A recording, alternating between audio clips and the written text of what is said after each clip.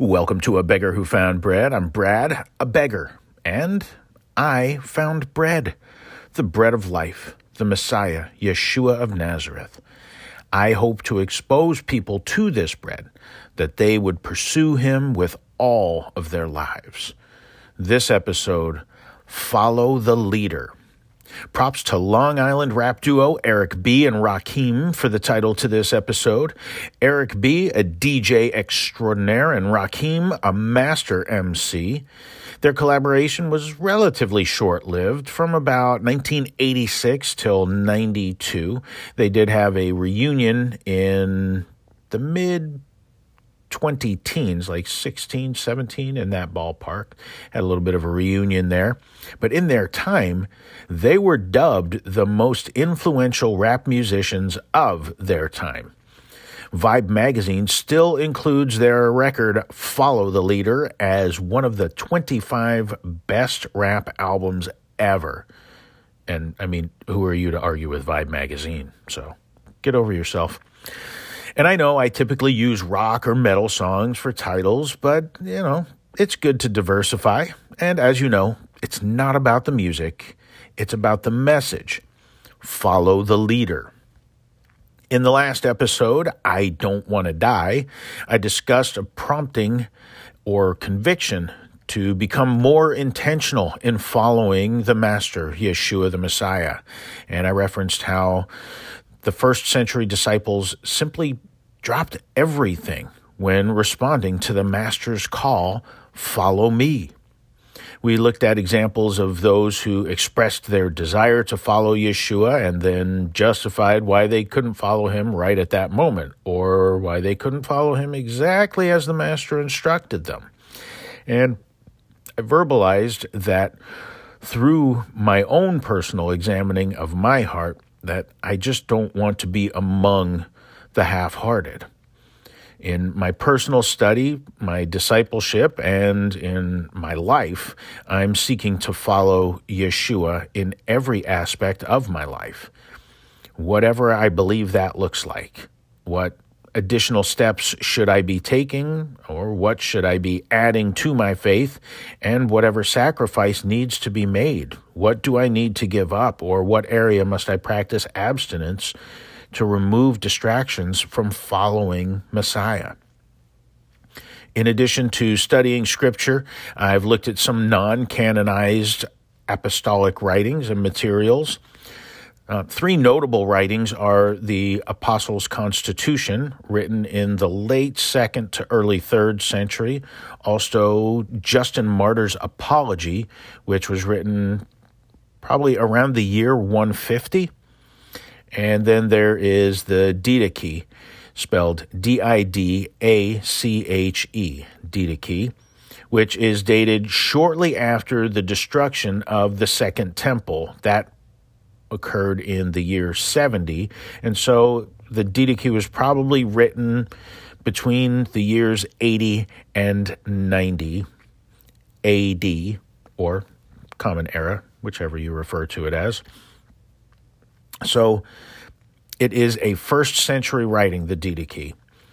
In the past, I've mentioned David Platt's book, Radical, and how it really motivated me to find out how the early church was living and how I can apply it to my life, living the way those initial followers of the Master lived. And these early writings give a peek into what was going on among Messiah's initial followers. The full title of the Didache is The Instructions of the Master According to the 12 Apostles for the Nations, or Gentiles. This is explaining for those, the writing explains for those who did not have a background in Judaism, how people were to follow the Messiah, Yeshua. The apostles are not the ones who are supposed to have written this book.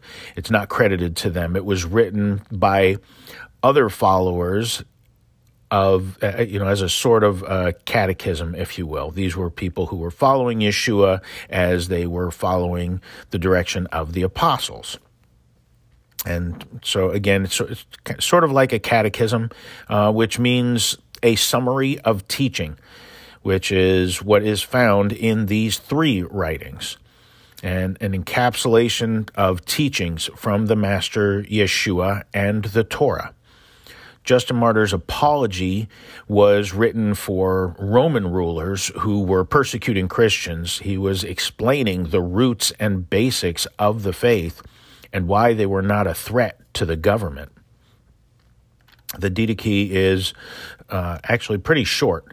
It contains a total of 16 chapters, but they are, in most cases, filled with what we would call bullet points, pretty direct, specific direction and instruction.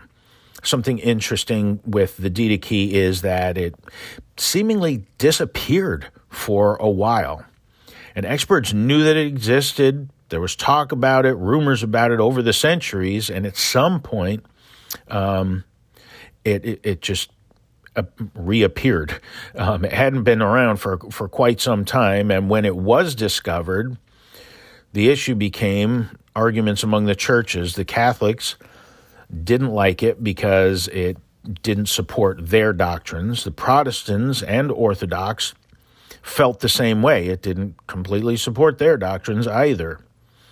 The issue was, it was way too Jewish to be a Christian document. That's kind of the what the issue they had with it was. Either all of those church groups, their opinion was, this is too Jewish.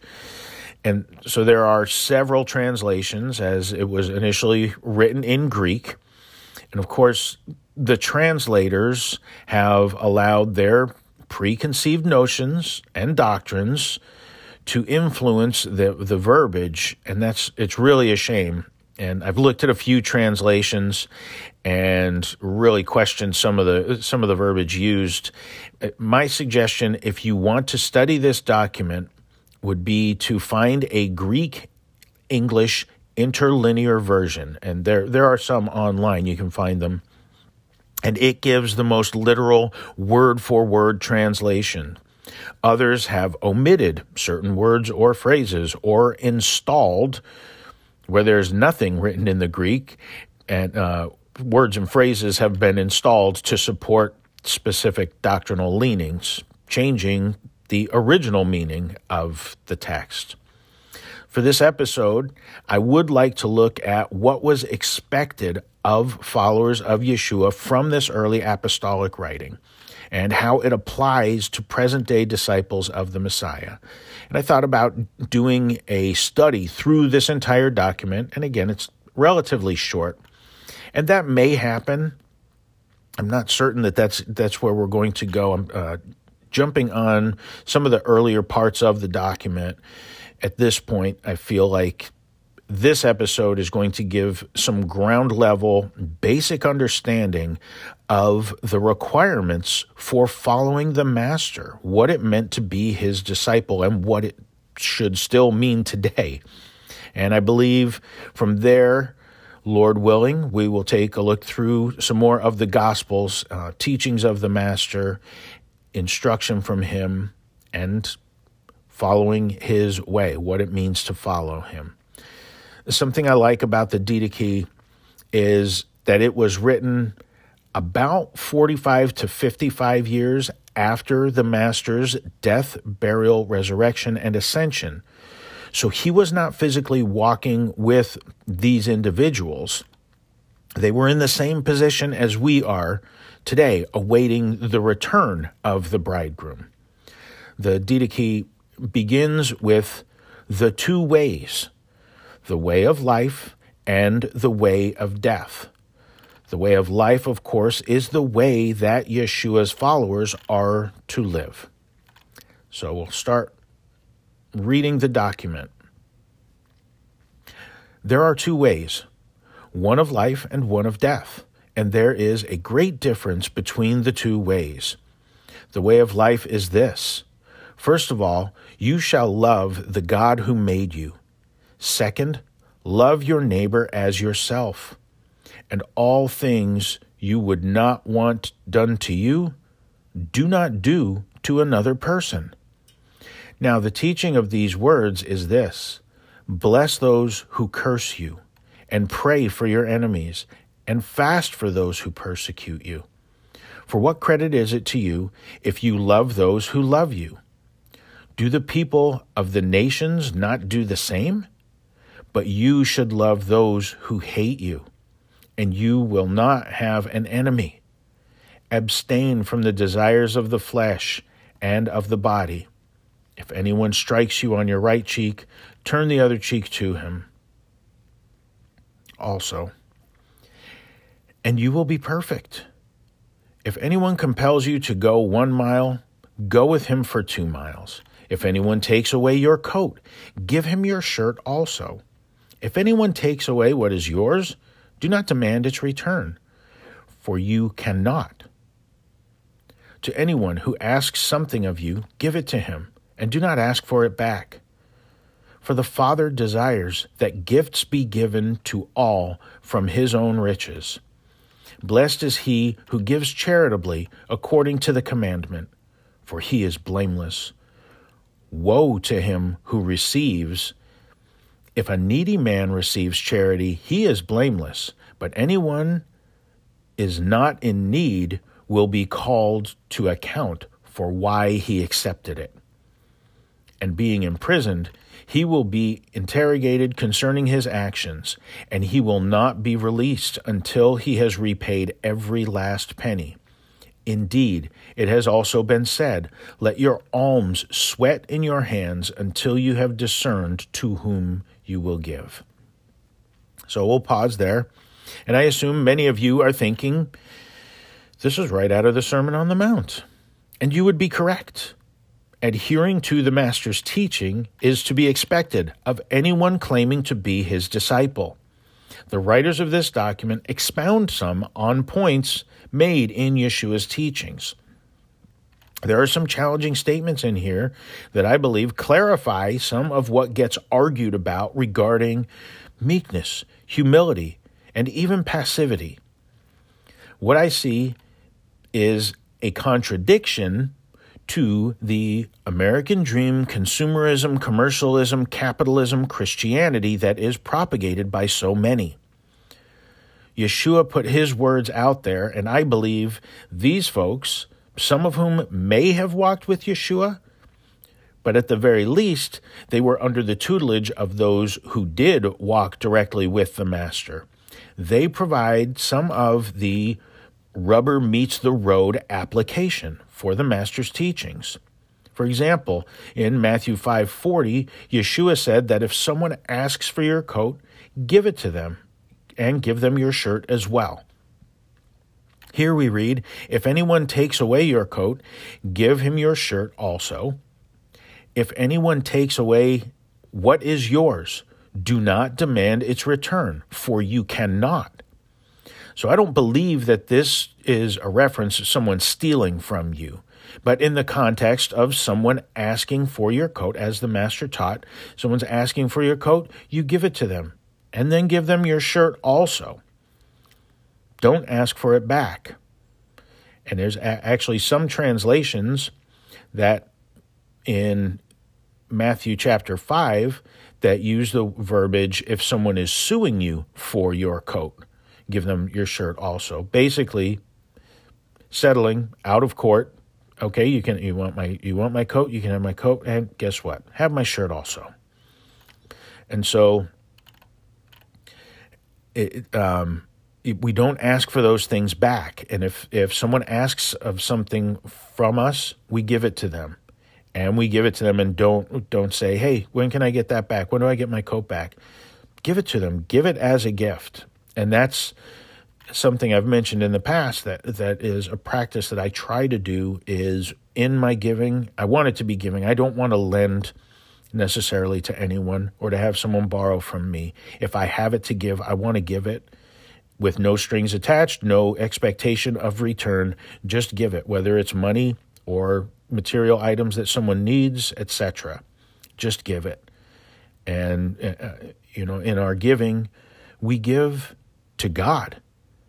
We give to Hashem. And hallelujah for that. What someone does with it, that's their decision. We can't dictate what someone does with it or get mad if they use it in a way that we didn't think was appropriate. We give, and we give to God. He'll work through the other issues. So to anyone who asks something of you, give it to him, and do not ask for it back. For the Father desires that gifts be given to all from his own riches.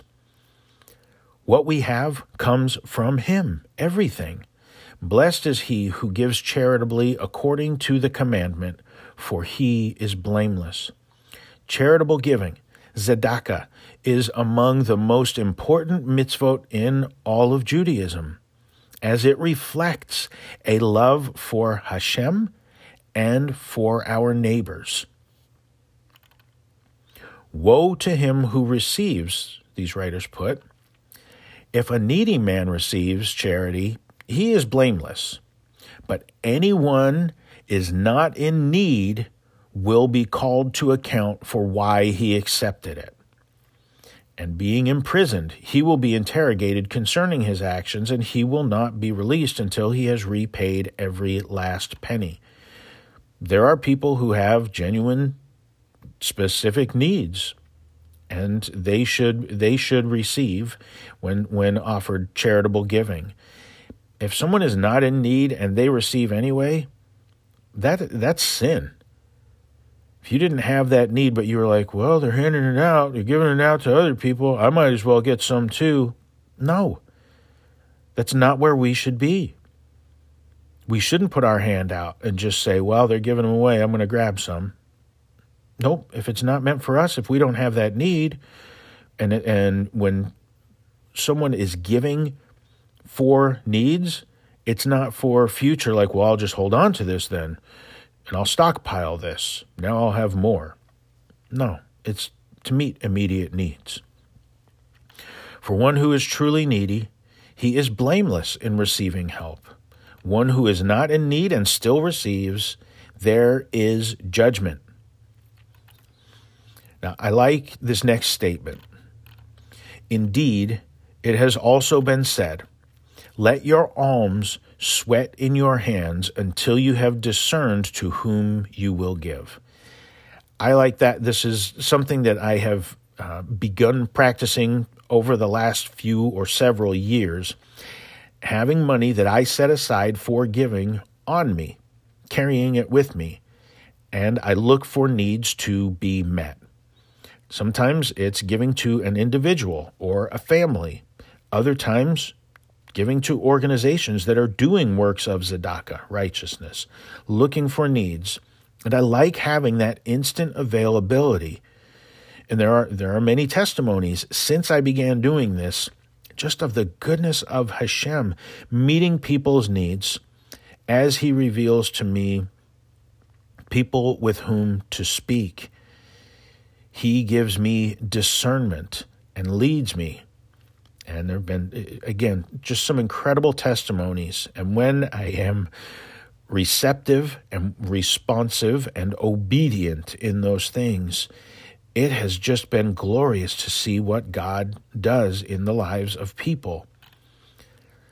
And so discernment is not, as many might say, common sense. I believe a lot of people apply common sense as discernment, and I don't believe that to be the gift of discernment at all.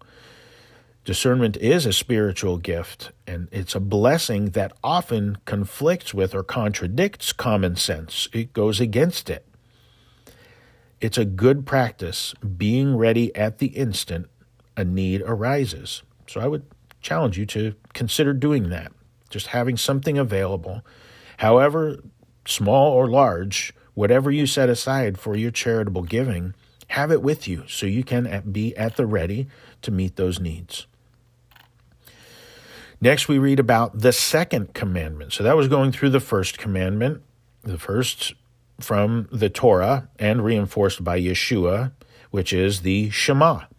Hear, O Israel, Adonai Elohim, Adonai is one, and you shall love Adonai Elohim with all of your heart and all of your soul and all of your strength. The second commandment, which the Master stated, which is like the first, it comes from the Torah as well, and as the Master instructed, it is like the first. You shall love your neighbor as yourself. So let's take a look at how these writers define the command to love our neighbors. The second commandment.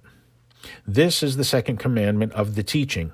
You shall not murder. You shall not commit adultery. You shall not be sexually perverse. You shall not be sexually promiscuous. You shall not steal. You shall not practice magic. You shall not practice sorcery. You shall not murder a child by abortion, nor kill a child at birth. You shall not covet your neighbor's things. You shall not commit perjury. You shall not bear false witness. You shall not speak evil. You shall not bear a grudge. You shall not be double-minded nor double-tongued, for the double tongue is a snare of death.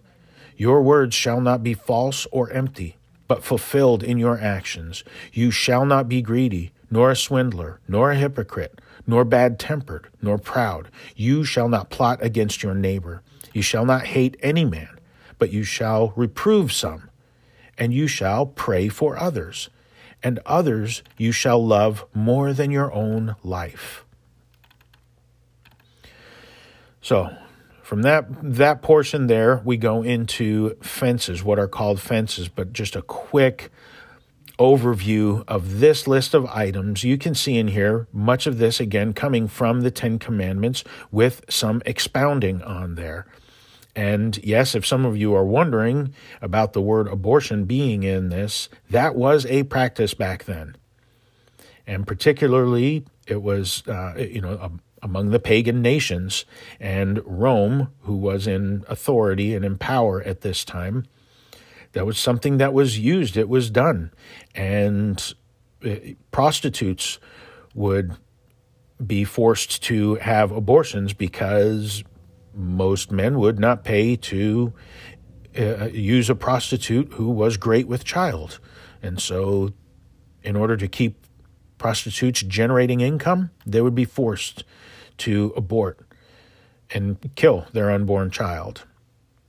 And no killing children at birth either. There were sacrifices that were made to Molech and so forth. Just some deplorable practices that had happened. And you can read through or listen to or read through the rest of what we went through. And again, most of these things come directly from the Ten Commandments or are branches off of those. And we see the expanding talking about being double-minded and double-tongued. And it's a snare of death. Don't let your words be false or empty.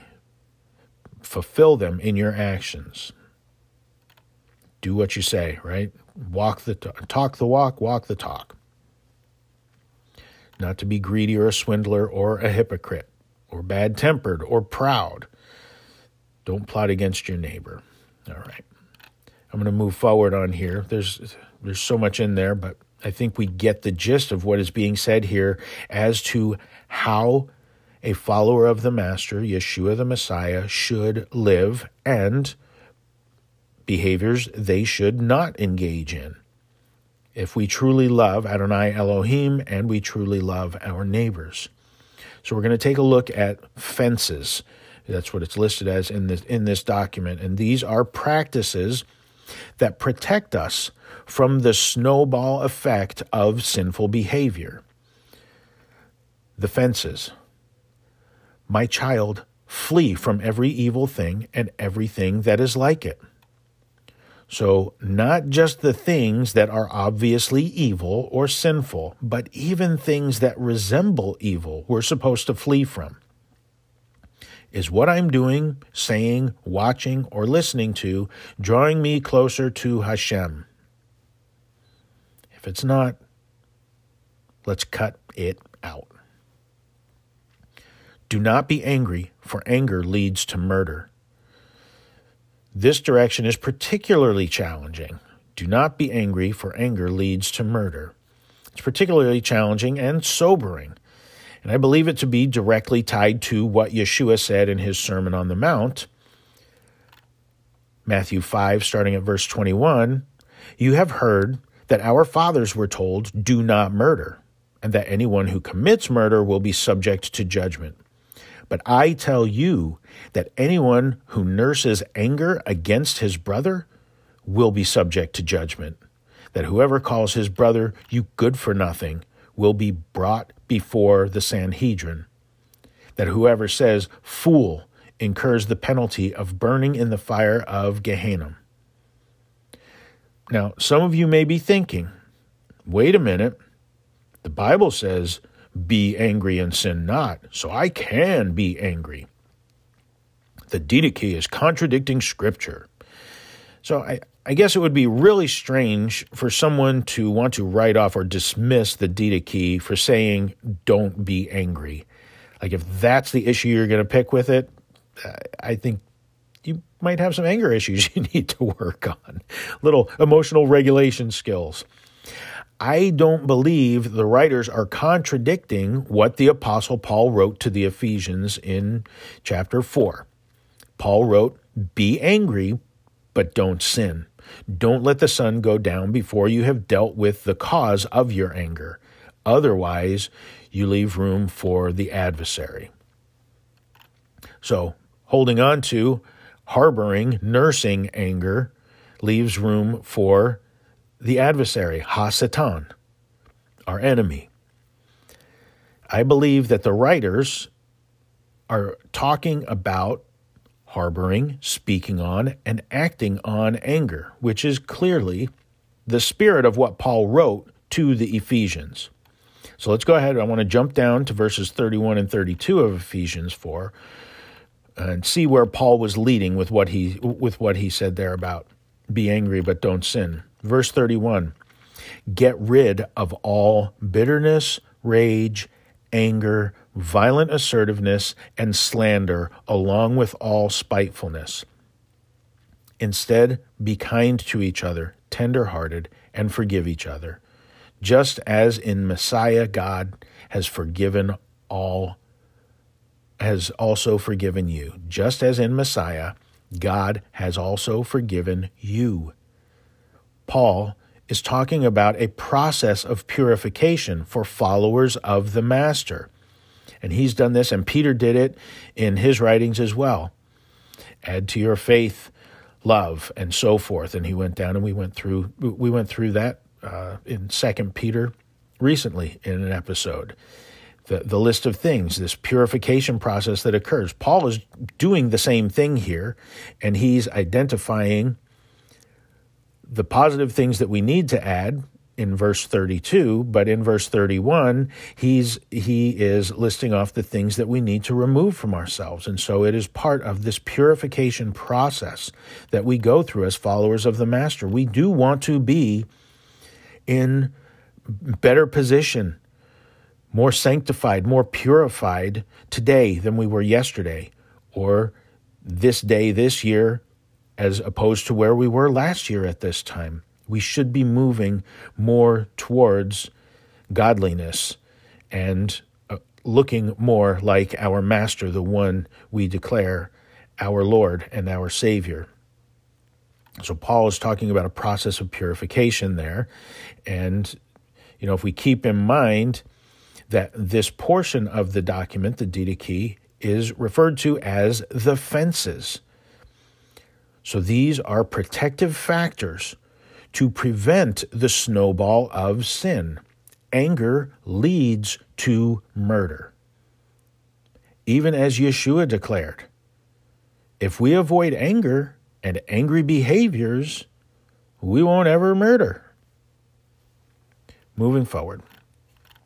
All right, as we read on, do not be jealous, nor argumentative, nor hot-tempered, for all of these things give birth to murder. Here's some more fences, folks. We have to look at ourselves. Please, when we read these things, don't think about other people. And, oh yeah, so-and-so, he's so argumentative. Or that guy, yeah, that dude's so hot-tempered. We have to look ourselves in the mirror of the word of Adonai. We have to look at ourselves with these things. Sure, other people have faults. Other people have issues and flaws.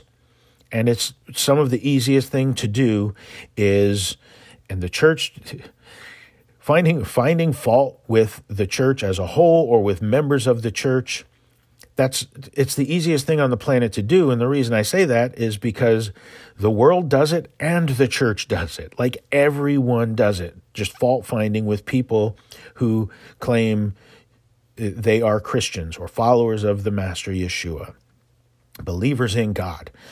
And, it's like picking up a rock and saying, hey, I'm going to throw this rock. I bet you I can hit the ground. Yeah, congratulations. That's not hard work to do, to find fault in other people. You want to do the hard work? You want to do the real work? Look in the mirror. As you read and ponder these things, don't deflect to others. We need to think about ourselves in these things.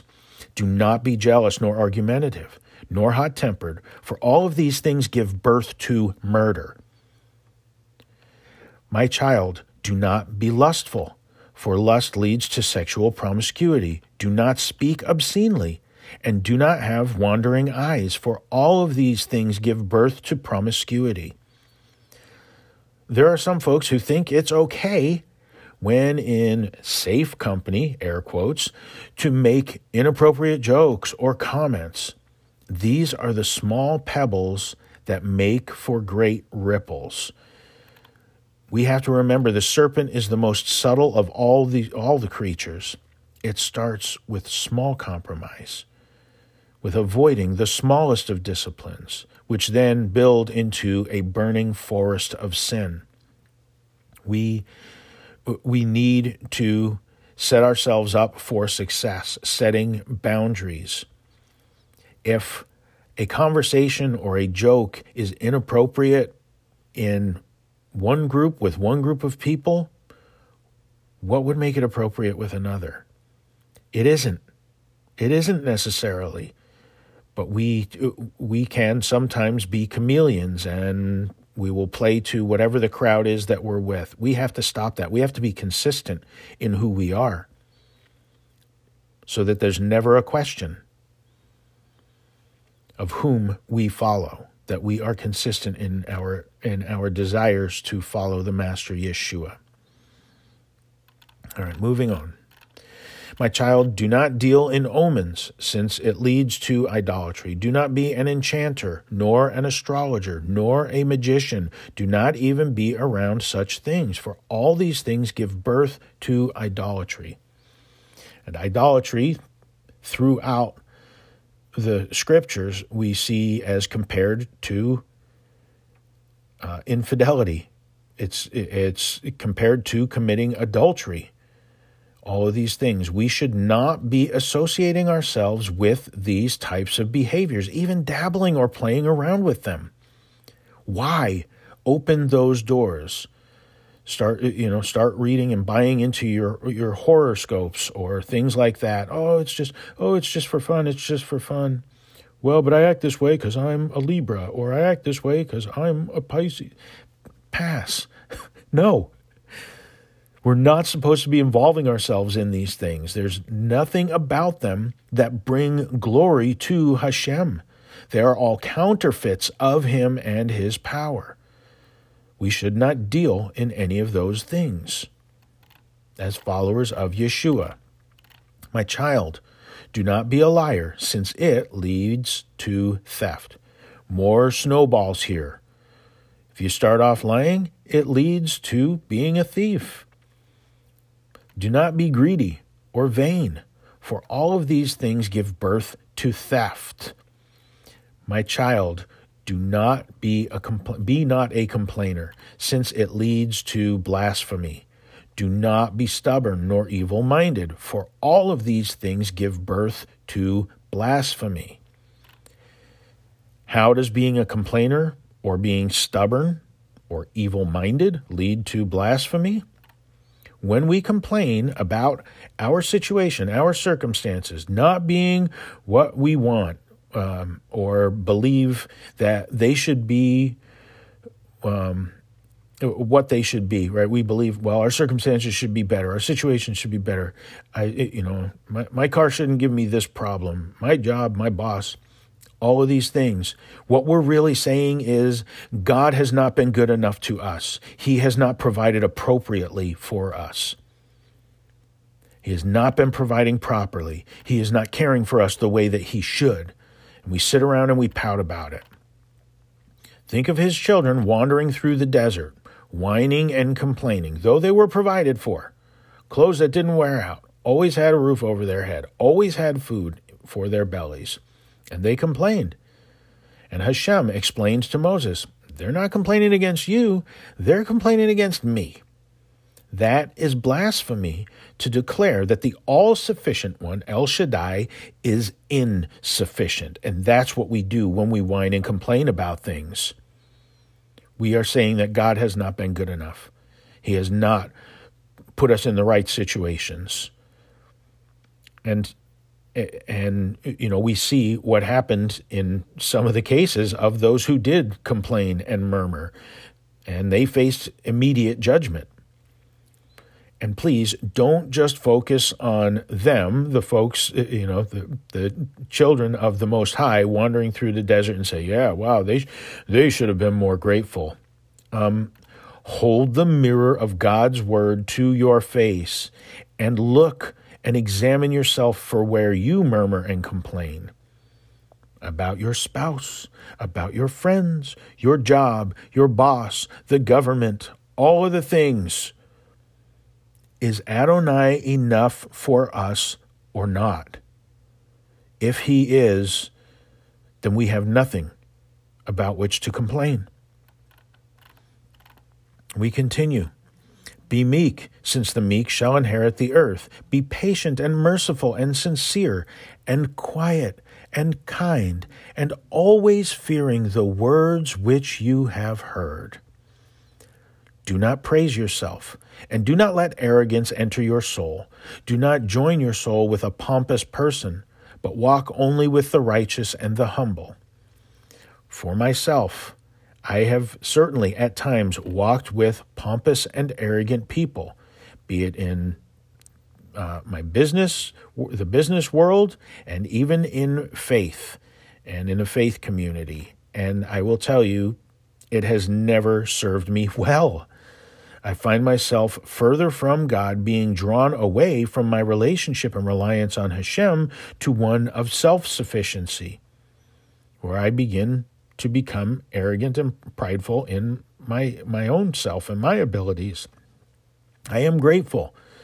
Hallelujah. I am grateful that my eyes have been opened at those times, either by a simple word from a loved one, particularly my bride, or the inner witness of the conviction from the breath, the wind of Elohim, the Ruach Elohim, the Holy Spirit.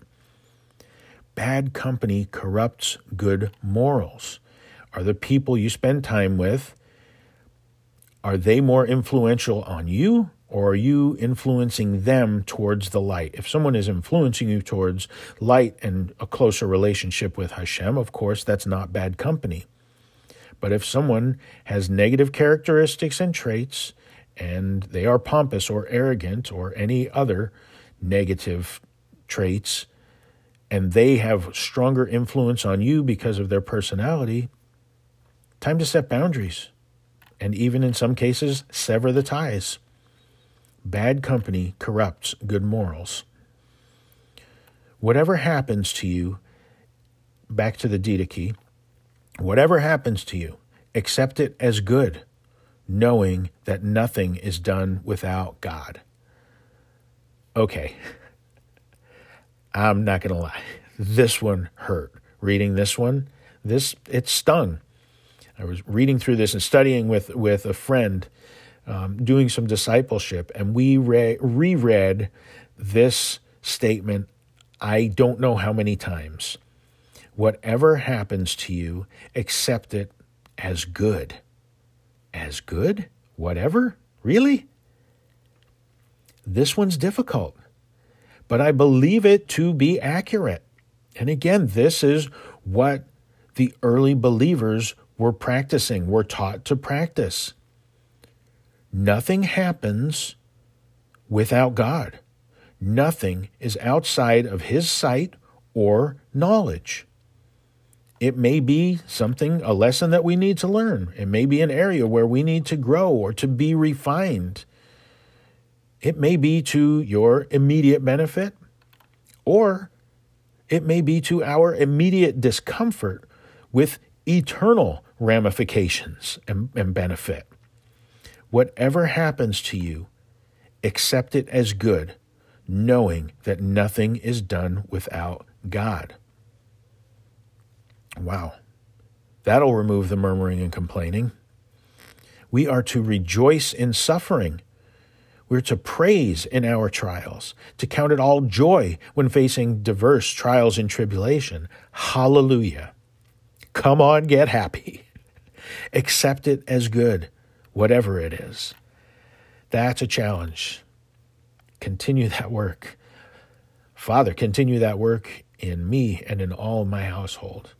And continue that good work of accepting things as good, whatever they be, trusting you and your faithfulness. Hallelujah. For the sake of the Master Yeshua, the Messiah. Continuing in the Didache, my child, remember him who proclaims to you the word of God. Remember him night and day, and honor him as the Lord. For wherever he speaks, the Lord himself is there.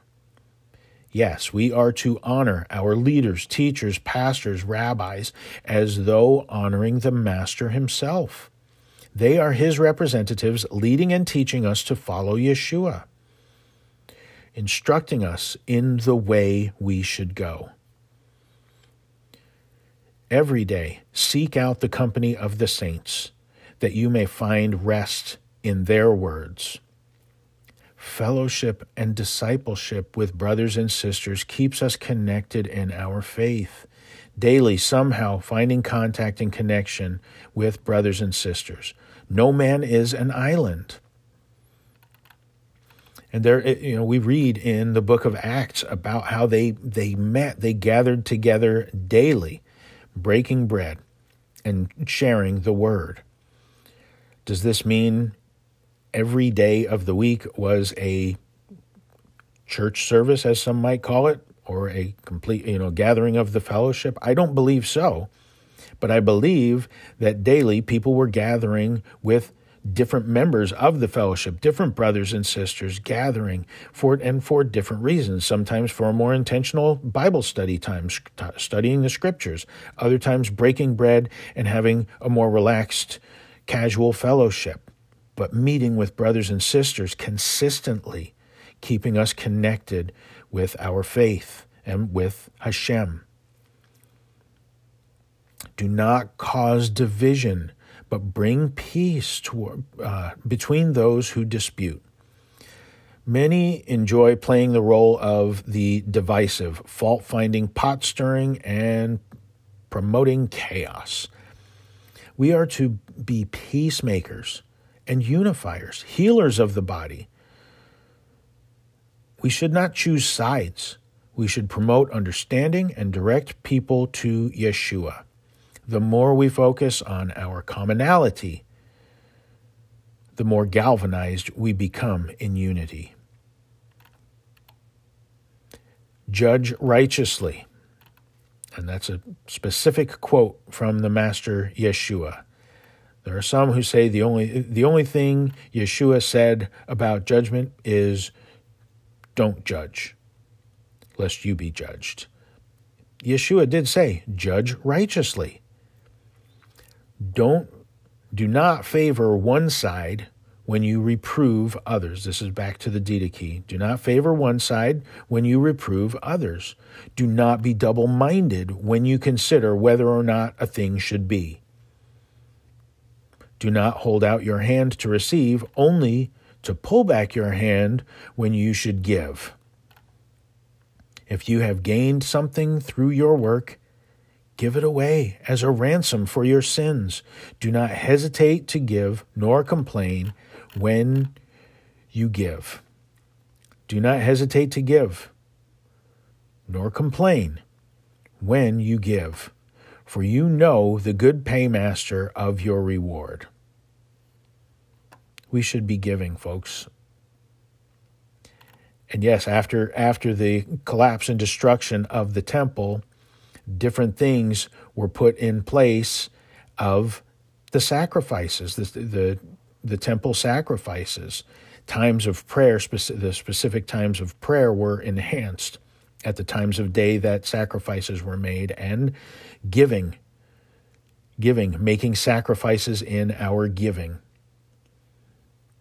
Do not turn away from anyone who is in need, but share everything with your brother, and do not say that anything is your own.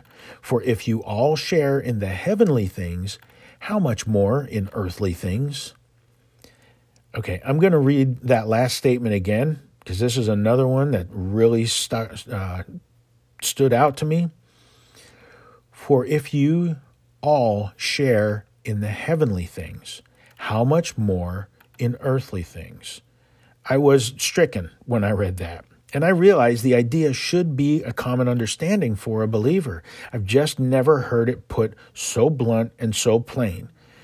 When we enter the coming kingdom, by the grace of Hashem, through the Master Yeshua, when we enter the coming kingdom, clearly we will have all things in common. It's just going to be as it should have been from the beginning. That being the case, we are to practice that behavior now. Share everything with your brother and sister. Don't say anything is yours. We own nothing. All we have belongs to Hashem. But many of us are constantly asserting our ownership. My house, my car, my money, my food, even my family, my friends. In the Hebrew language, there is no possessive pronoun like my or mine. For example, in the case of the woman I frequently call my wife, the reality is I don't own her. She's not mine. She doesn't belong to me in that sense. Bernadette is a wife or a bride to me. That's who she is. And no, I'm not sharing her, BTW. When it comes to material possessions, though, that's it. They are not mine. They are items that I possess. If I say they are mine, that sets a divisive boundary. I have belongings. All that I have belongs to Hashem. I'm simply the distributor of those things. Some are for my use, and some for the use of others. Think about Joseph in Egypt, the resources of the nation of Egypt at his disposal, all of these resources, because he found favor in the eyes of Hashem. Did he hoard them? No. He made sure they were properly distributed to the people. That's how we should be with our brothers and sisters and things that are in our possession. Each one doing their part, no one doing without. As it will be in the coming kingdom, so it should be now in our daily practice. Do not relax your control over your son or your daughter, but from their youth teach them the fear of God. Do not give a command in your anger to your servant who trusts in the same God, lest he ceases to fear the God who is over both of you. We don't want to be a stumbling block causing people to lose faith. We need to treat all people as we would like to be treated. For he, God, does not call men according to worldly status, but he comes to those whom the Spirit has prepared. And we can see this practice, with employee-employer relationships, where as an employer, Sometimes people get really harsh, they get heated, angry in how they direct people or how they command people, and it just comes across as really, it comes across as though people will question that leader's relationship with Hashem, or it will cause others to not be interested in a relationship with Hashem. Because if you treat people like that and you say you're a believer, well, pass. I'm not interested in that. And you who are servants, be obedient to your masters as to God, in respect and fear. That's how we're supposed to serve. We serve even our employers as though we are serving Hashem, the Most High God. We should serve that way and not allow ourselves to be distracted by the personality behind the desk, but know that we serve in all the things that we're doing. We are serving Adonai Elohim, the Lord our God. Never forsake the Lord's commandments, but you shall guard the things which you have received, neither adding to them nor taking away from them. This, again, directly from the Sermon on the Mount, what the Master said,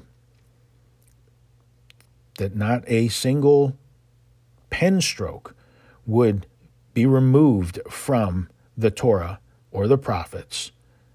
Not a single pen stroke would be removed until heaven and earth pass away. Confess your sins in your gathering, and do not go to prayer with a guilty conscience. This is the way of life.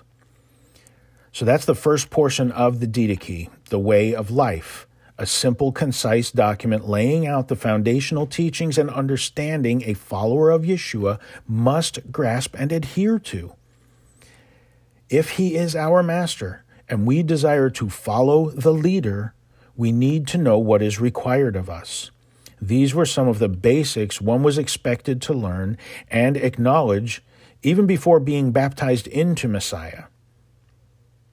When the Master calls us, follow me, it is not a put your toe in the water situation. Well, let me see what this is all about. It's jumping in with both feet, with complete abandon to him. Count the cost. It will cost us everything. In truth and in reality, it costs us nothing. And what we gain far exceeds anything that we would give up. If one listens to this and or reads the teachings of Yeshua and thinks, well, that's not what I signed up for when I prayed that prayer, then I would say I am completely unclear on the concept and description of your faith, because it would not coincide with Scripture. What you are wishing for is something that is unscriptural. You have been sold a bill of goods that will leave you with ash and dust in your mouth, and where there will be weeping and gnashing of teeth. We experience the most perfect and true liberty and freedom in Yeshua. Repent. The kingdom is at hand. It is so close that the Messiah has been identified as Yeshua of Nazareth. Believe in him. Obey the commandments. Surrender every aspect of your life to him, and let him live through you. Thank you for giving a listen. Please study to show yourself approved of God. There is a lost and dying world that desperately needs to know our leader, that they may follow him. Let's go out and give them heaven. Until next time, may the favor of the Master Yeshua the Messiah, the righteous one, earned in the eyes of Hashem, be upon you and all your household, and the peace of God, which surpasses all understanding, reign in your hearts and minds in the Messiah Yeshua. Grace and peace. Chen Shalom.